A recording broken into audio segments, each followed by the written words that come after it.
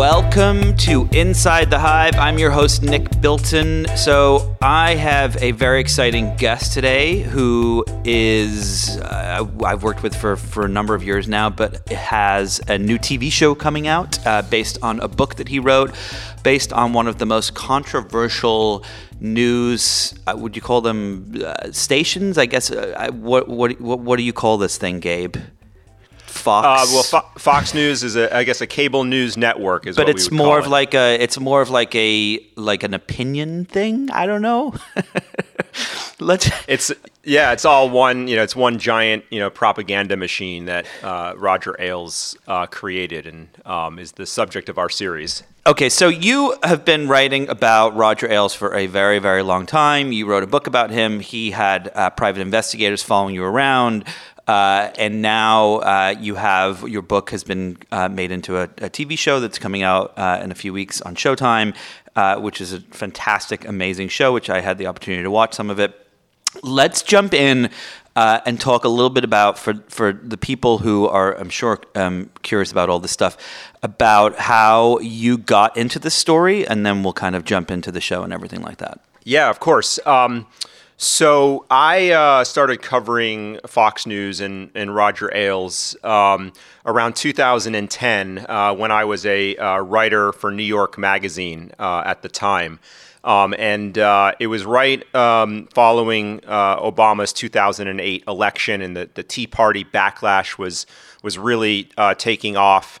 And I became fascinated by the spread of conspiracy theories and kind of the mainstreaming of conspiracy theories that was taking hold of the Republican Party. And I had written a series of cover stories for New York Magazine about cable news, about Rupert Murdoch, and all the stories sort of touched on Fox News, but didn't dive so deep into the sort of secret culture that Roger Ailes had built.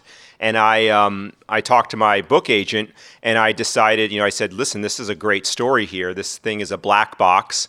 Jon Stewart and comedians and political commentators, everyone has an opinion about Fox News, but there's been, not so much reporting about how it actually worked from the inside.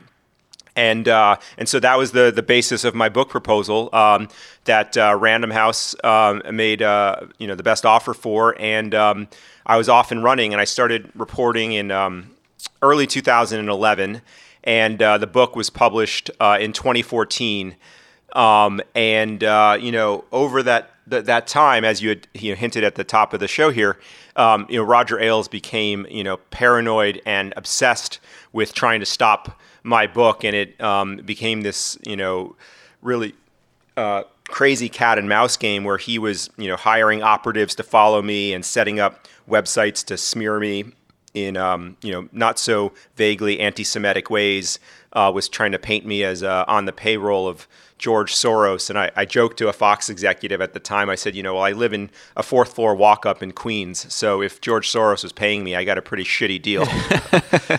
When you were reporting this, I've covered a lot of big places that it's hard to get into, and I imagine Fox was one of those where you have kind of the people who work there believe in the system and the place and the ideals. Were you compared to now where Roger Ailes is dead and Fox is the known pariah, not the kind of unknown one as much as it was back then probably. Was it hard to get people to talk to you, or was it that people thought, okay, this has gone too far, or this guy's a really bad guy, or?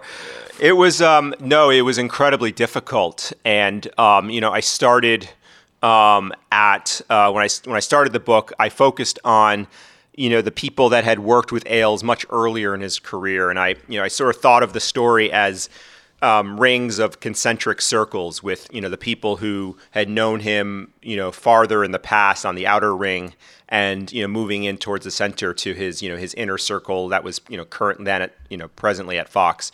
And so I started sort of from the periphery, and, over just months of reporting, was able to gain, the trust of sources who led me to better sources. And, basically by the end, I had, everyone on the inside talking to me. And I think partly Ailes's reaction to my reporting and his paranoia, motivated some sources to be like, well, this guy is, he's losing his mind, and he's definitely hiding something, and so I'm gonna help this reporter. But it's definitely the hardest assignment of my career. But ultimately, as of covering Twitter and any of these companies that have like almost like a cult-like office culture, it's once you get on the inside, it's super satisfying to reveal that, because they pride themselves on being completely closed off from the world.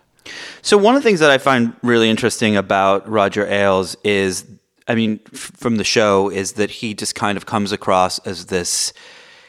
There are moments where you're he has this duality where he clearly cares about America and he cares about the ideals of America, but he cares about his version of what he thinks it should be, which is the conservative, incredibly racist ideal. Even in interviews, where I guess he called an NBC exec a little fucking Jew prick at one point. He very, very anti-Semitic, very racist towards Muslims and things like that. Do you think that the influence that Fox News has had, do you think that they were partially, and Roger Ailes was partially responsible for the culture that we have in the United States today, where there is this kind of very left versus right? There's an incredibly anti-immigrant point of view from people who support Donald Trump. Does this all go back to him? Yeah, that's a great question. And that's something that we spent a lot of time in the writer's room when we were writing the show. And, one of the main ideas that we wanted this show to express is that Roger Ailes created the culture. He tilled the ground that allowed a politician like Donald Trump to come along and win a presidential election. All of the things that we talk about today, Trump's extreme rhetoric, his racism, his misogyny, those were staples of Roger Ailes' political campaigns when he was a political operative in the 70s and 80s. And then, as a TV executive in the 90s and 2000s, like that's what Fox News, broadcast to its audience. So for, basically 20 years before Donald Trump decided to run for president, you had a news network that, Republicans watched religiously, mainlining conspiracy theories, racism, and this kind of divisive, grievance-fueled politics. And so, Donald Trump is not a character in our show. We don't have an actor playing him. You'll see him in later episodes on the screen. But we want, to sort of show that what is happening inside these offices at Fox News was, transforming the country so that, when Trump came along, the Republican Party was ready to get behind him.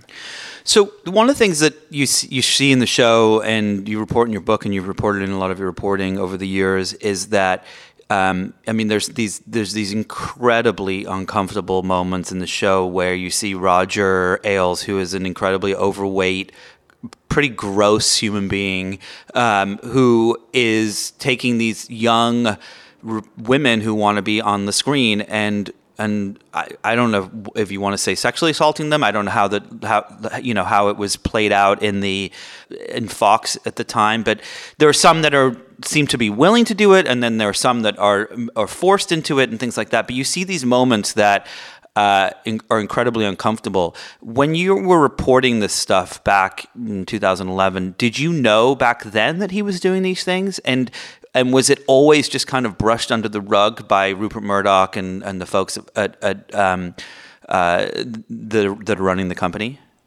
Yeah. So, when I was reporting my book, I had gotten 3 women to go on the record to describe sexually abusive behavior that Ailes had done, but earlier in his career in the 70s and 80s. And I had heard... Oh, wow. It goes back that far. Yeah. Oh, yeah. It goes all the way back to the 60s even. Wow.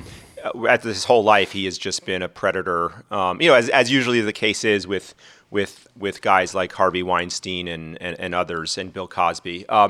But so I was, these women were very brave, and they put their names to the interviews, and I put them in my book, and but I had heard stories about the women at Fox, but understandably they were terrified to talk.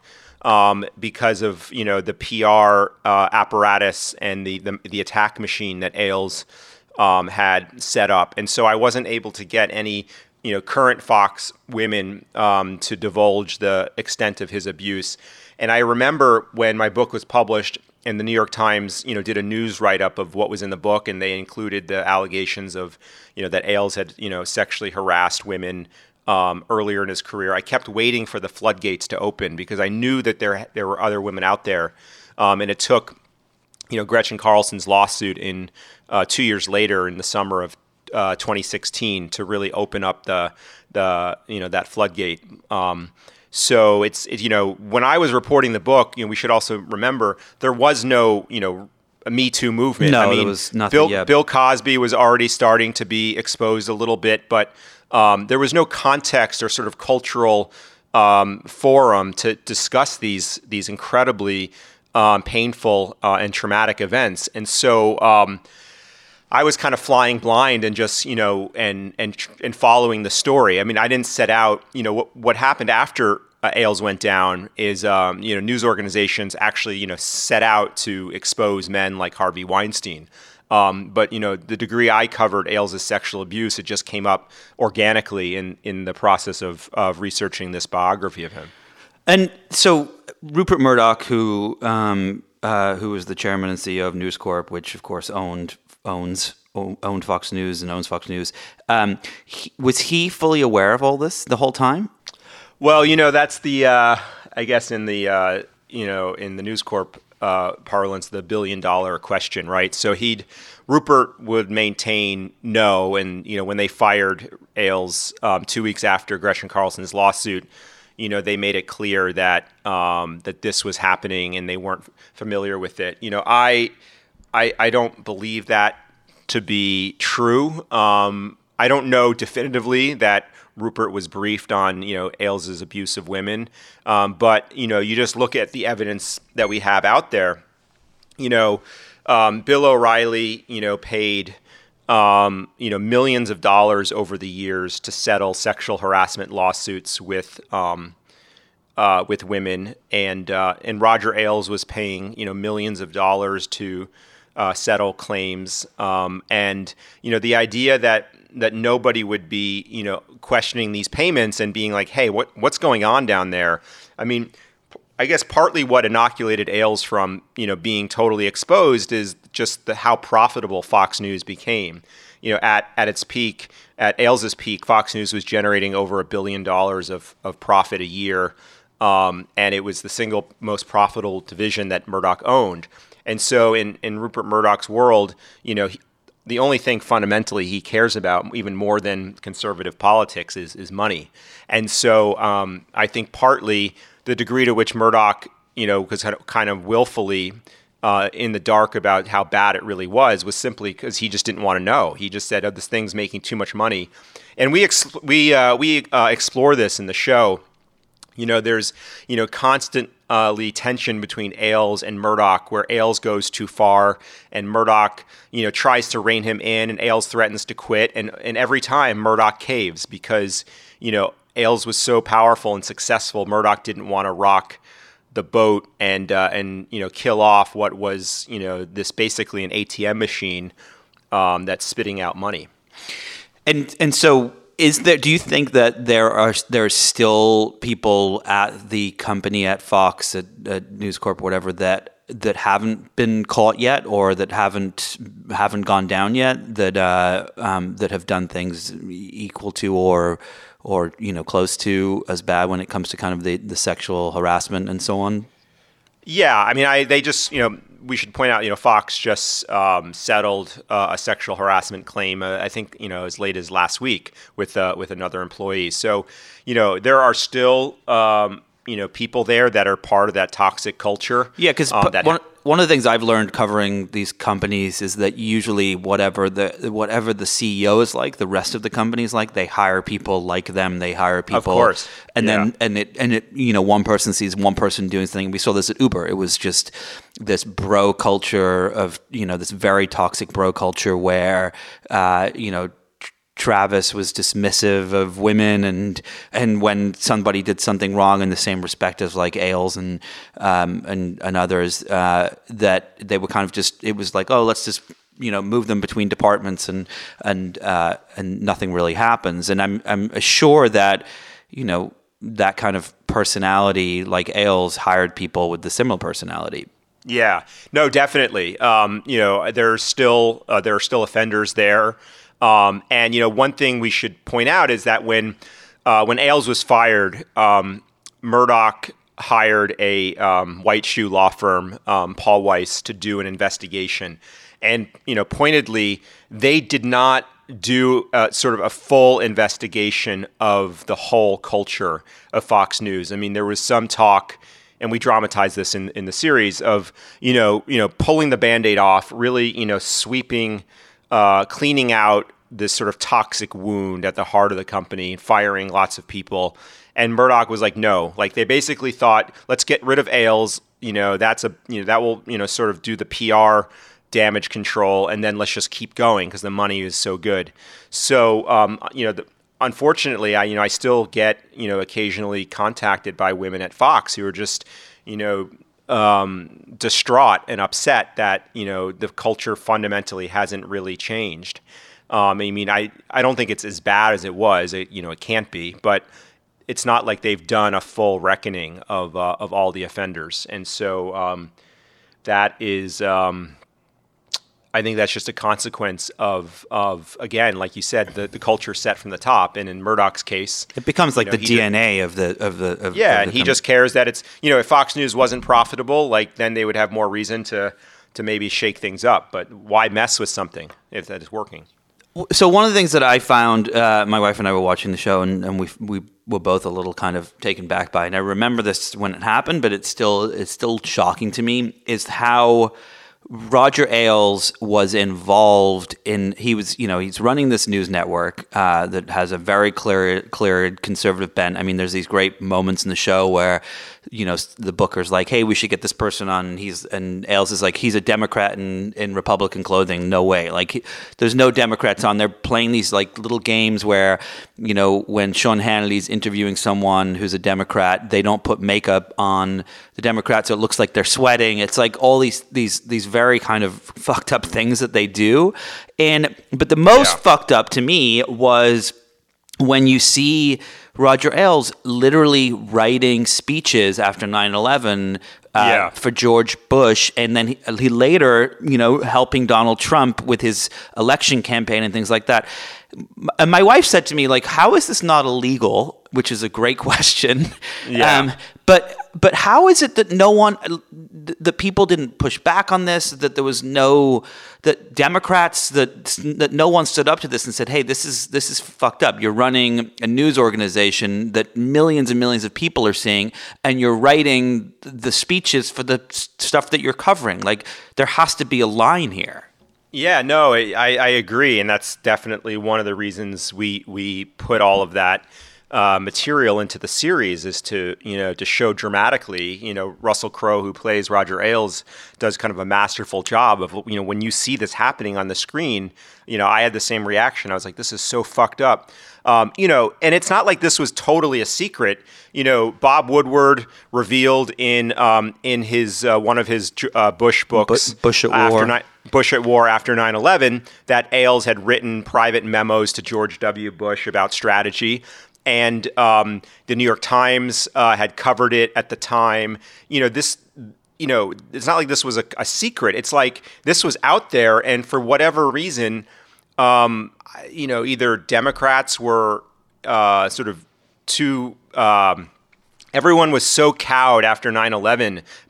By seeming unpatriotic. And again, this is a testament of Ailes' genius of basically taking any reframing any criticism as like being against the war or against the troops. And I think in those early months and even the several years after 9/11, Democrats were so cowed by George W. Bush that they did not want to seem like they were on the wrong side of the war. And I think it's a total travesty. I think I still think, in my lifetime, the Iraq War is probably the most fucked up thing that has happened in the world. I think we're still paying for the costs of it. The financial crisis, I would say, is still a direct result of the Iraq war, because George W. Bush, to kind of distract America, we lived on this culture of easy credit, and then the housing bubble exploded, and even Donald Trump's election in some ways, this sort of populist idea of like building a wall and focusing on America at home was still a reaction to the failed invasion of Iraq in 2003. So we really wanted, the whole second episode of the series focuses on the events on and after 9/11 to show how Roger Ailes was using Fox News to become the PR mouthpiece of the Bush White House. You're listening to Inside the Hive with Nick Bilton. Hey, Krista. Hi, Nick. So I can't really talk about one of our sponsors this week because it might be a little weird. So why don't you take this one? Okay. Hi, everyone. Nice to see you. Nick told me about one of his sponsors today, and I was elated. It's called Third Love, a new bra company that uses data generated by millions of women who have taken their Fit Finder quiz to design bras that fit beautifully and feel amazing. Third Love offers more than 70 sizes. 70 sizes? I know, that's crazy, right? That's crazy. I went online, I took this quiz, and 2 days later, I had a new bra in the mail that just fits perfectly. I am in awe. I'm in between sizes, and they have half sizes, which kind of... It's true. I've seen it. It's got a half size. You did see the bra. It's a little too much information, but...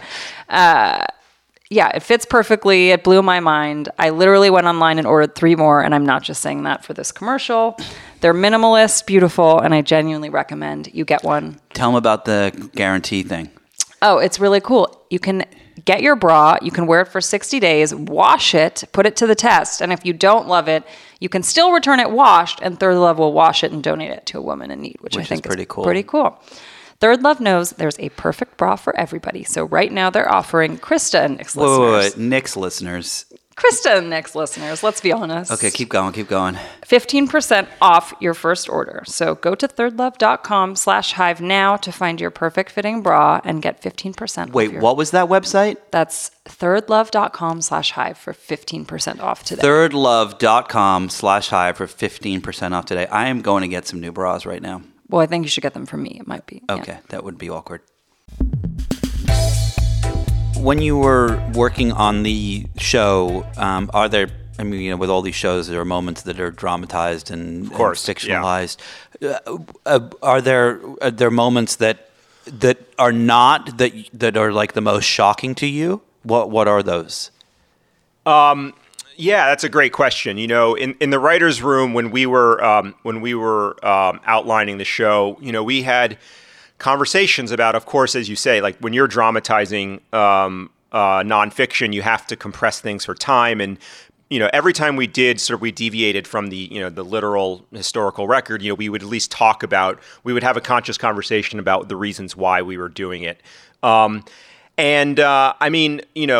thing that's shocking to me is there's a scene at the I won't sort of give it all away, but there's a scene in the second episode where, because Ailes became so paranoid that people would find out that he was scripting the White House's talking points, he would go to a phone booth in Times Square and call Dick Cheney's office. Because it's an untraceable number, and like just the sort of the absurdity of that, and this kind of it's both sort of comical but also terrifying that there is this kind of like underworld of like right-wing politicians who are having these secret conversations that are shaping world events. That to me that's something I didn't put in my book because I didn't have it fully reported at that time, but that came up as we were working on the show, and so I was like, we have to put that in. Just because it's an incredibly vivid scene of this kind of, overweight Roger Ailes waddling through Times Square and then like squeezing into a phone booth to call Dick Cheney. So when I look at Roger Ailes and I look at the people at Fox, they are not Donald Trump people, right? They don't come across as the kind of people that would, they have very conservative ideals. And why is it that Ailes, towards the end, before he is ousted, decides that, or right around the time he's ousted, fired? It was fired or quit? Well, I mean, I think the legal thing was a resignation because he wanted to get his, they did a severance deal where he got his $40 million payout, but it was clear, I mean, they shut off his security. He couldn't get into the building. They locked him out. I mean, he was fired, in any kind of conversational sense. So right, and I want to get to that a little bit more in a minute, but right when that's happening, he's helping Donald Trump. And is it just, am I missing something where I think to myself, like, okay, I saw, I watched the Trump's announcement this week that he's running for 2020, and one of the pictures that kind of stands out in my mind is him next to his wife and Mike Pence next to his wife, and I can't imagine that Mike Pence's wife enjoys being in the company of Donald Trump. Like, and I say this, it's like, okay, let's just take for a minute the fact that these people are what they say they are, that they are conservative, religious, God-fearing people. How is it that you can be in the presence of Donald Trump and help him get to the point that he's getting to when you know that he is none of those things? And that question kind of goes to Roger Ailes and the people at Fox. Is it just that they are, like, some of them are hate immigrants or are so obsessed with conservatism that they're willing to get on any horse that wants to go there? Yeah, so I mean, in Ailes' case, his attraction to Trump was, ratings, that, Trump was so good at television and, was talking the language of Fox News talking heads. And so, Ailes was basically, Trump proved the theory that, as Ailes said shortly after helping Richard Nixon get elected back in '68, Ailes gave an interview where he said, and this is like incredibly, chilling how prescient he was, but he said, television will one day replace the political party as the mass organizer of America.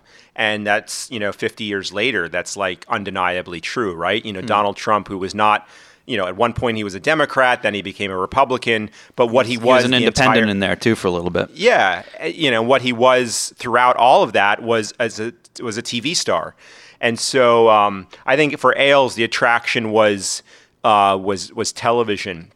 In the case of Pence and all the other Republicans like Mitch McConnell, we've talked about this on other podcasts. They're just so craven and is sort of power mad that, they got their tax cuts, right? And, they're getting, on a sort of a policy level, basically everything they've wanted. And so they're just willing to, lay down for Trump, even though they hate him, privately, they all just, think he's insane. But that to me is also part of what's so disheartening about the culture we live in, was that, it's this ends justify the means mentality where they're willing to work with a lunatic like Donald Trump just so they can get lower tax rates. So right now we're about to enter 2020, and you've seen that there's still the same thing that was going on in the show during 9/11. It's like CNN versus Fox News versus MSNBC, and one thing that happens after Ailes leaves is that the ratings are still there. I mean, there's a moment, during the kind of potential impeachment hearings that may come up, where, and during the Russian investigation with Mueller, where MSNBC starts to pull ahead. But it's, it's still, Fox News is still incredibly successful. It's still the number one news network a lot of the times. Do you think, this is a two-part question. One is Fox here to stay forever? And the second part is, when it comes to the coming election, is it going to back Donald Trump no matter what? Yeah. So so the first part, I think as long as cable news is a viable medium, both economically and editorially, I think Fox News is here to stay. The machine that Ailes built is so well oiled at this point. And I was wrong.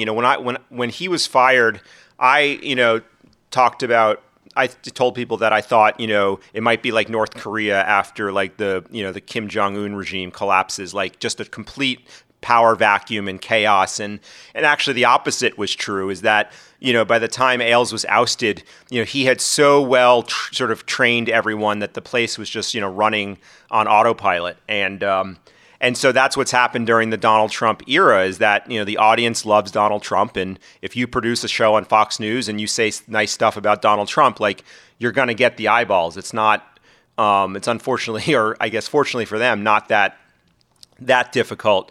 But, the degree to which will Fox change, I think it's at this point kind of an actuarial game. I mean, the 2 to 4 million people that watch Fox News on a regular basis are such diehard Donald Trump supporters. In fact, on my way over here this morning, when I was having coffee, I just had Fox and Friends on. I occasionally watch it just to educate myself. And they were interviewing. I'm so sorry that you have to do that. They were interviewing a woman at a Florida diner who had attended Trump's rally last night in Orlando. And she, the interviewer said, "So, what do you like about Donald Trump?" And she said, "Well, God chose Donald Trump to be the president, and I'm going to be with him forever." I mean, when you have people like that. Oh, so God didn't choose Obama to be president, only Donald Trump. I get it now. So. Thank you for explaining that. So when you're dealing with people like that, I mean, it's almost like they're zombies. They're just going to watch until they die. And I guess zombies never die, so maybe Fox News never will die. Okay, but when Fox sold, the most of its media empire to Disney, the whole system was kind of broken up, and the sons were put in charge of things. Who runs Fox now, and how does it work? Like, is Murdoch still involved? Are the sons still involved? Mm-hmm. Like, how is it set up now? Yeah, so officially Lachlan Murdoch runs. He's the CEO of the much smaller parent company of Fox News, Fox Corp, that has the broadcast network, some sports programming, and it's a much smaller media company. Fox News is clearly the biggest asset they own. So Lachlan, and I've written about this, his politics are kind of libertarian, conservative. He's Australian. Australians are probably the closest to America in terms of being a center-right, sort of a conservative culture. More of a frontier, like Wild West culture. So Lachlan's ideologically is much more in line with Fox News than his younger brother James, who has let everyone know. And there was that New York Times Magazine cover story a few months back that was, clearly all the Murdoch siblings cooperated, and there was, anecdote after anecdote in that piece about how James was horrified by Fox. So, the fact that James has basically been ousted from the Murdoch empire, he's now off, investing his own money, means that I don't think Fox News is going to change ideologically anytime soon, if at all. So do the brothers are they friends, the brothers? Do they get along? Are they, No, I think they're, they see each other at family events, but no, it's a very strained relationship. I mean, Lachlan was always the favored son of Rupert. Loved newspapers like his father. James was the one who wanted to be CEO the most, but never could get the respect of his father. So that breeds a lot of resentment between the brothers. And so there was this one moment in the Times piece. I think the best anecdote that I remember was, basically James was told that he's not going to be, he's basically out. Like, once this Disney deal happens, and he just threatens to quit and walk out of the lunch right there. So, it's mixing corporate politics and family politics is never easy. And I think in this family, now I think it will be easier going forward because James is basically out entirely. So I have a theory that when it comes to media, it's a lot like electricity or anything like that. There's a finite amount of attention. There's a finite amount of power, and it is often redistributed equally. So, for example, Fox News reaches 94 million U.S. households, and those are the same households that get CNN and other things like that. And the people that tune into these shows or pick up these newspapers or read these blogs and so on, they spend a certain amount of time consuming this content, and it doesn't necessarily grow that much, maybe a little bit here and there, depending on what's going on in the news cycle.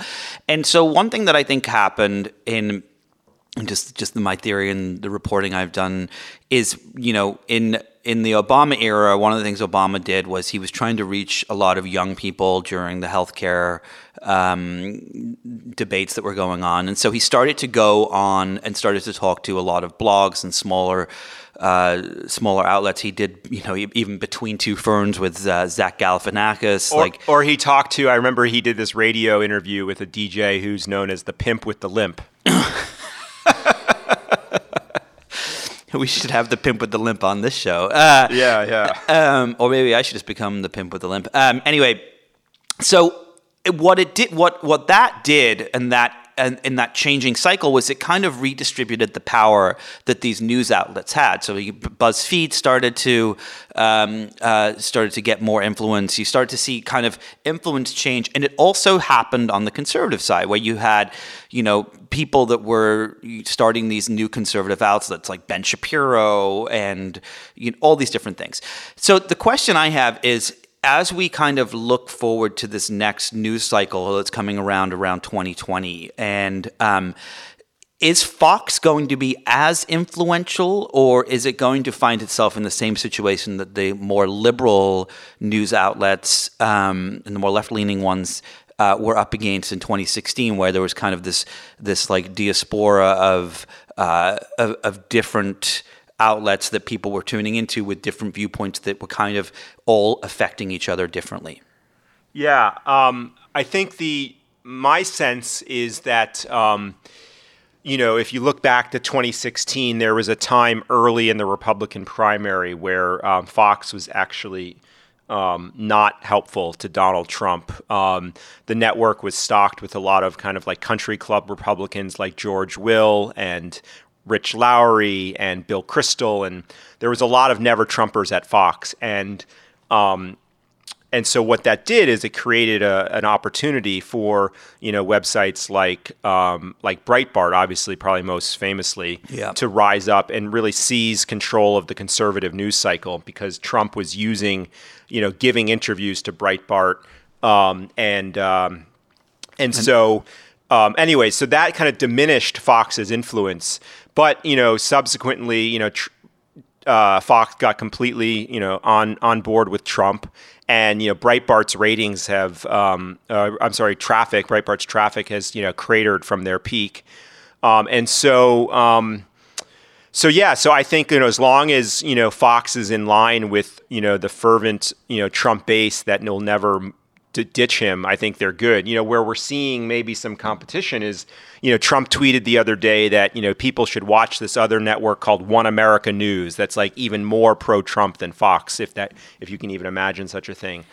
I think, there could be some cannibalization where there might be this race to see who can be the most slavishly devoted to Donald Trump. But I don't see there being a whole audience of people who are looking for other content, because Fox has decided to just, stick with the formula that works, which is, being the mouthpiece of the White House. You're listening to Inside the Hive with Nick Bilton. There's a lot of things that technology has done that could be perceived as bad for society, but I think one of the best things that has come as a result of technology is the fact that people who need help can get help wherever they are. One of our sponsors this week, I'm really excited to present, is called BetterHelp, and it's an online counseling tool that's there for you no matter where you are, no matter what's going on, no matter what kind of help you need. You can connect with professional counselors in a safe and private online environment. It's so convenient. You can get help on your own time, at your own pace. You can schedule secure video or phone sessions with these people. You can chat over text with a therapist. It's really just kind of the dream scenario for someone who is going through a really tough time, whether it's depression or stress, anxiety, a relationship problem, sleeping trauma, anger, LGBT issues, you name it. They are there to help you. Anything you share is completely confidential, as it is with any therapist. If you're not happy with your counselor for any reason, you can request a new one at any time. There's over 3,000 licensed therapists across 50 states on BetterHelp. It's available worldwide. You can schedule these amazing video sessions and phone sessions either weekly or on the fly when you need them. It's secure, convenient. It's really an amazing service. It's one of those experiences where I look at technology and I say, okay, this is the way it was meant to be. It was meant to help people, and BetterHelp is doing that. Best of all, it's completely affordable, and we're doing a special today. Inside the Hive with Nick Bilton listeners will get 10% off their first month with the discount code HIVE. That's HIVE. Once again, you can get 10% off your first month with the discount code HIVE. What do you need to do to get started? All you need to do is go to betterhelp.com/hive. That's BETTERHELP.com/hive. Simply fill out a questionnaire to help them assess your needs, and they will match you with the perfect counselor that you'll love. Once again, betterhelp.com/hive. Get 10% off your first month. When you kind of watch the show sometimes, and I will say that I feel this not just about Fox, but I sometimes feel this about MSNBC too.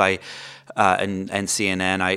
I watch these things and I think that, the concept of what media was supposed to be, which was kind of informing the people and so on, has been completely perverted. I think that any institute, and look, I do it too. We're doing this on the show right now. We're ragging on Fox for the last 40 minutes. But I do wonder if the world would be a better place if there were some rules and regulations around what the media could and couldn't do. If there was or if there was some line around, around being an opinion outlet versus an actual news outlet. And I say this with the context of I don't believe that it is humanly possible for a journalist, no matter where you work, to not have an opinion. You cannot cover things like, kids separated from their parents at the border and not feel something in one way or another. And I think that, the question I guess I have is, Fox leaned into it, right? Should we, rather than, there's one world where you're like, okay, well, you can't have an opinion if you're a news outlet, and but there's another world where we say, you know what? Let's just say it. Let's just say we are a left-wing newspaper, or we are a right-wing news outlet, and just kind of own it. Do you think that that's something that there should be something that changes around the way that things are presented? Because I've spent time in the South, I've spent time in the Midwest. I've interviewed people who are diehard Fox and Trump fans, and they don't see it as opinion. They see it as fact, and they see it as news, and they see it as being fair and balanced. And the same with folks on the left Well, because that was part of Ailes' genius, is he understood that media has a lot more power if it is perceived as reflecting the reality of the world rather than sort of a partisan worldview. And in England, in the UK, they have an avowedly partisan media. Newspapers are strictly for one side or the other. And there's just a much stronger partisan ownership of newspapers. Like the Daily Mail will say we're right wing, pro Brexit, and the Guardian will say we're liberal for against Brexit. So in the UK, there's much more transparency. Here, I think Americans like to feel like, well, I'm not partisan. I'm just right. And so whether it's Fox, the whole fair and balanced slogan was Ailes' genius as saying, like, we're giving to you the real story, we're giving you both sides, even when in reality he was scripting the news so that the conservative view always won the debate. So I agree. I mean, I think, I'm pretty transparent in my own reporting. I mean, I don't hide how I feel about the subjects I cover. I think you can have a worldview and still have, standards of fairness and integrity, while not hiding, the fact of how you feel about things. I mean, I think in some ways it's like a lawyer, right? Like lawyers have, opinions about all sorts of issues, but when they take on a case, because they're a member of a bar association, like their duty is to follow, the rigors of their profession, and they have to act honorably. And I think that can be the same with journalists. While at the same time, like I've never subscribed to the on the one hand, on the other hand kind of coverage. I mean, like it's bullshit. Like, you're not informing anyone if you're just saying like, well, here's two things and I don't really know what to think about it. Like you should do enough reporting. So for me, at least, by the time I write something, I have a very, clear point of view of how I feel about it. And, as long as I'm fair and transparent with my ideas, I feel like, readers respond to that. They might hate what I write and criticize it, but they're not, I'm not deluding them that it's like some voice of God that is disconnected from the things that we're covering. Okay, so since you're going to give me your opinion on things, I want to kind of go through some folks that are at Fox and get your take on them. Is Tucker Carlson a good guy or a bad guy? A smart guy? Like what's his deal? So Tucker he's a fascinating subject. I feel like there should be like, I don't know if he would ever cooperate for one, because he's probably, he gets so much, criticism on Twitter, but like, I feel like if you could ever get like him to do a really candid, long profile, because, if you look at where he came from, he used to be, a very talented magazine writer. I mean, he wrote for GQ, Esquire. I think he even wrote for the New Republic, George magazine. And then he was, the longtime host of Crossfire, which he was like the country club Republican with the bow tie.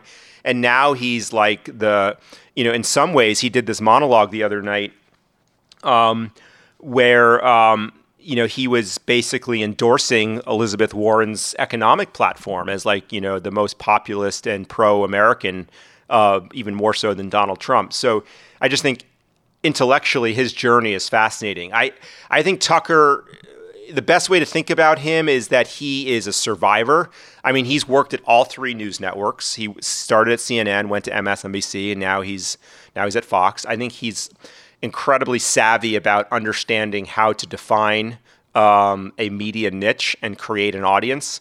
And at Fox, he's created the audience as kind of the most the most pro populist kind of working class critic of the Republican Party, and well, obviously Democrats too. But he's now like this populist avatar of the lost white working man, and so that's how I think about him. I mean, I don't know. I mean, if you're asking me, does he truly believe these things or not? I don't know what's in his heart, but I just know that he is savvy enough to reinvent himself so that he has, he gets ratings. And, if in cable news, if you're not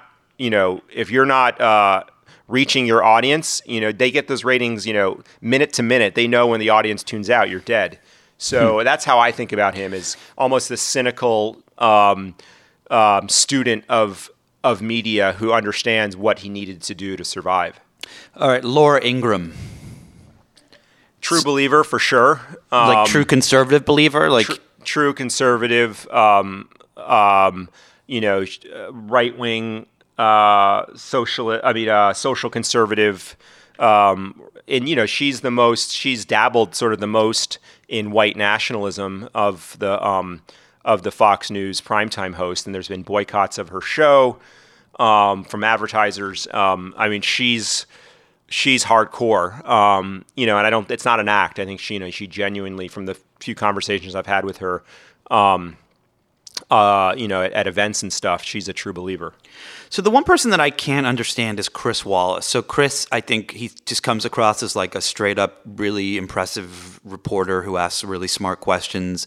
He's, I've seen him interview, we've all watched him interview people and on conservatives and ask the kind of questions that you would imagine someone who was fair and balanced would ask. So the question I have about him is he kind of just like the real reporter there? And if so, why would he be at Fox and not kind of go to like an ABC or an NBC or something like that where he used to work, to not be seen as being part of an institution that is bent on, getting its viewpoint across, its conservative viewpoint across? Yeah, so now I'm just thinking, putting my screenwriter hat on a little bit and thinking about Chris Wallace as a dramatic character. This is a guy who's the son of probably the most legendary newsman of his generation, or one of, Mike Wallace. And, you go into the same profession as your father and you're, nowhere near as accomplished. And in fact, Hannity and Chris Wallace have had epic feuds at Fox. And someone told me how Hannity once emailed Chris Wallace to basically be like, the only reason you're in this business is because of your daddy. So anyways, my read on Chris Wallace is that he has a giant chip on his shoulder. He's filled with his own resentments, and at Fox he can be the big fish, right? He's the the capital J journalist at Fox, where he's he's considered the serious man. Where if he went to CBS or NBC or ABC, he would just be any one of the other veteran correspondents. And so I think at Fox it gives him a platform and a visibility because he's not cut from the same right-wing mold as the other hosts, that I think keeps him there. Not to mention the fact that Roger Ailes, was famous for paying the journalists at Fox that he needed, because you need enough window dressing to make the fair and balanced argument. So, Chris Wallace's contract, I'm sure, far exceeds whatever he would make at another network. I mean, to put it in perspective, Shepard Smith, who hosts 1 hour of daytime cable TV a day, which is the least profitable part of the cable news lineup, is making north of $10 million a year. Jeez. And that's because Fox News would put Shep Smith out there, make him do interviews, and use him as the face of the Fox journalist. And so he had a lot of value to the network as a marketing or a PR tool, rather than the actual contributions he was making to the lineup. So I think Wallace falls into that camp. And so both in terms of the money he makes and the visibility he has, that's my sense of why he stays at Fox. All right, so we have a little bit of time left before we have to run, so I want to ask just a few more questions, and we'll let you go. Last person I'm going to ask about before we get back to Roger Ailes is Rupert Murdoch. Do you think that Rupert, and I've met him before, I know people that have spent quite a bit of time with him and have talked about him extensively, and they say he's not a bad guy and that he just has these kind of viewpoints and whatnot. I find that hard to believe, honestly. Do you think that he has any... That sometimes he goes to bed at night and thinks to himself, holy shit, I really helped fuck up this country? Or does he just think to himself, I'm Rupert Murdoch and I'm the most amazing person that's ever lived, and so be it? I mean, what? Yeah, no, I think it's the latter. I just recently saw the play Ink here in New York that's based on Murdoch's entry into the London tabloid world in the late 60s. And just sort of how he completely upended British society and introduced, a level of coarseness to the culture that hadn't existed before. And and as portrayed in that play, and it sort of fits with everything I've heard about him. I mean, he is just a real cold fish. I mean, he cares about money, power, access. I'm sure he loves his family. Even that, I mean, he's always, put his company ahead of his family, in the way he pitted his two sons against each other to fight for the throne. So I don't think there is any dark night of the soul with Rupert Murdoch. And I think the fact you just look at his relationship with Trump. I mean, during the campaign, it's been widely reported he called Trump a buffoon and a moron and all of that. And now, he sucks up to Trump and relishes his regular phone calls with Trump.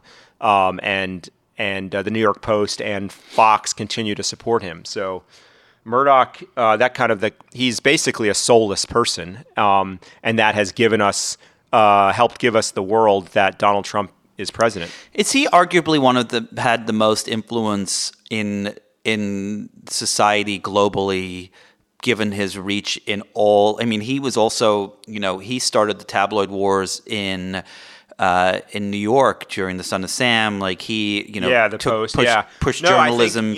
Has he had the most impact, you think, out of anyone? Yeah, I think without question.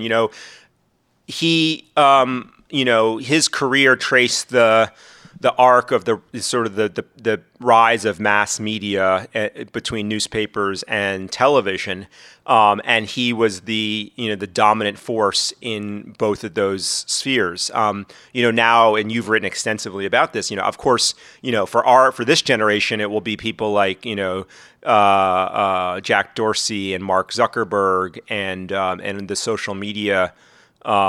The social media titans will be seen as like the Rupert Murdochs of their day.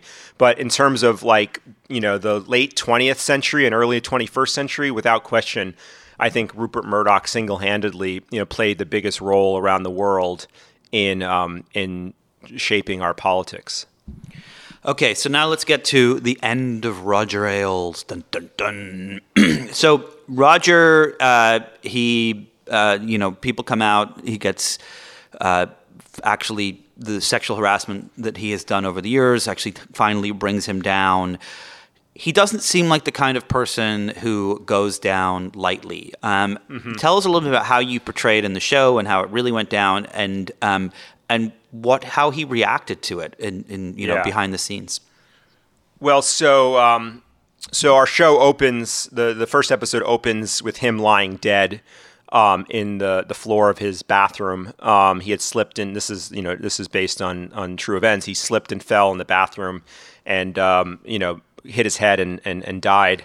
And so we start on his death, and we then drop back to the beginning of the launch of Fox News. But as the series progresses, and it's the final episode is his fight for survival.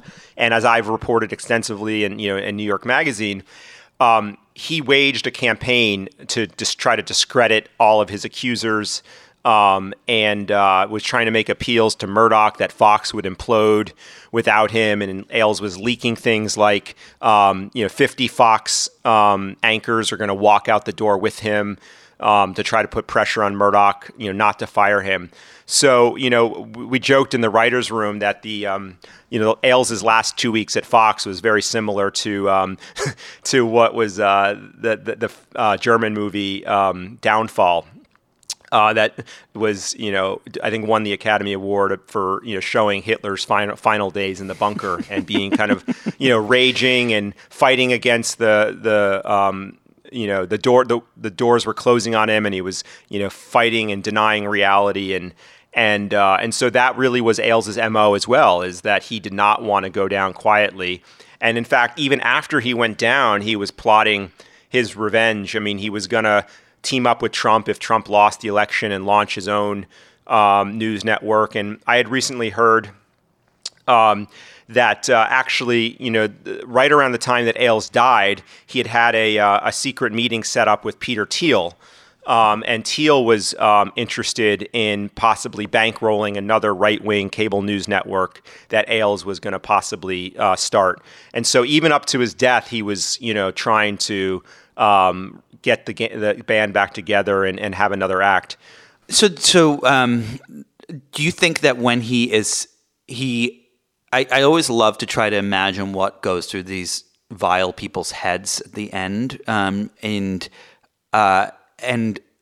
my theory on Trump is that all that Trump ever has cared about has been attention. There's That's all he has cared about is the number of people. No, I agree. I think the worst thing, the way the media, the worst thing in the world that could ever happen to Trump is that he's ignored. Which will eventually, if God willing, he like lives to 98 or 100, and there are other presidents, and like he tweets something, it doesn't get picked up, or there's no more Twitter, please God, or something like that happens. Like that will be the worst, the final years of his life when he doesn't walk into a room and 100,000 people cheer for him is going to be, it's going to be hell for him. And that's the thing that kind of pushes me through this chaos, knowing that that's going to be the end result for him. For Ailes, was he just laying there in Palm Beach, just so depressed that he was no longer in charge and like clicking through the news channels and yelling at Fox News because they weren't doing what he would have done? Was the end for him miserable? Yeah, I think it was. I mean, I think there's always a level of stagecraft with Ailes. So, the few journalists that talked to him during, those last months, he was very canny about projecting somebody who didn't have a care in the world.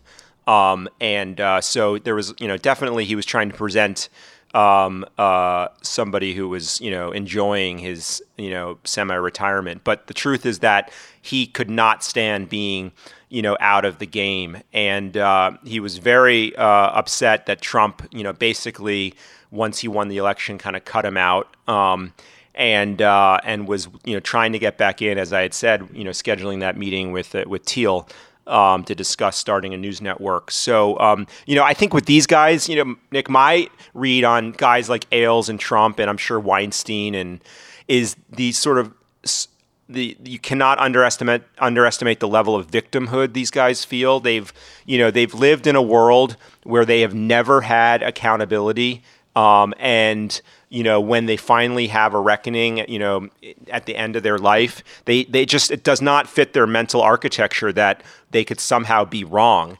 And so they just think that their downfall was the result of their enemies or the liberal media or people who are lying. I mean, Ailes was continuing to lie, even though Gretchen Carlson tape recorded him sexually harassing her. I mean, there was incontrovertible evidence that she showed News Corp to get her settlement. Like Ailes was denying like reality. And I think Trump's the same way. I mean, Trump, if he's ever, held accountable for his corruption, he will just say that it's, the deep state conspiracy. So I think that's how guys like them, they get out of bed in the morning, because if they actually took responsibility for their behavior, I mean, they'd probably all commit suicide.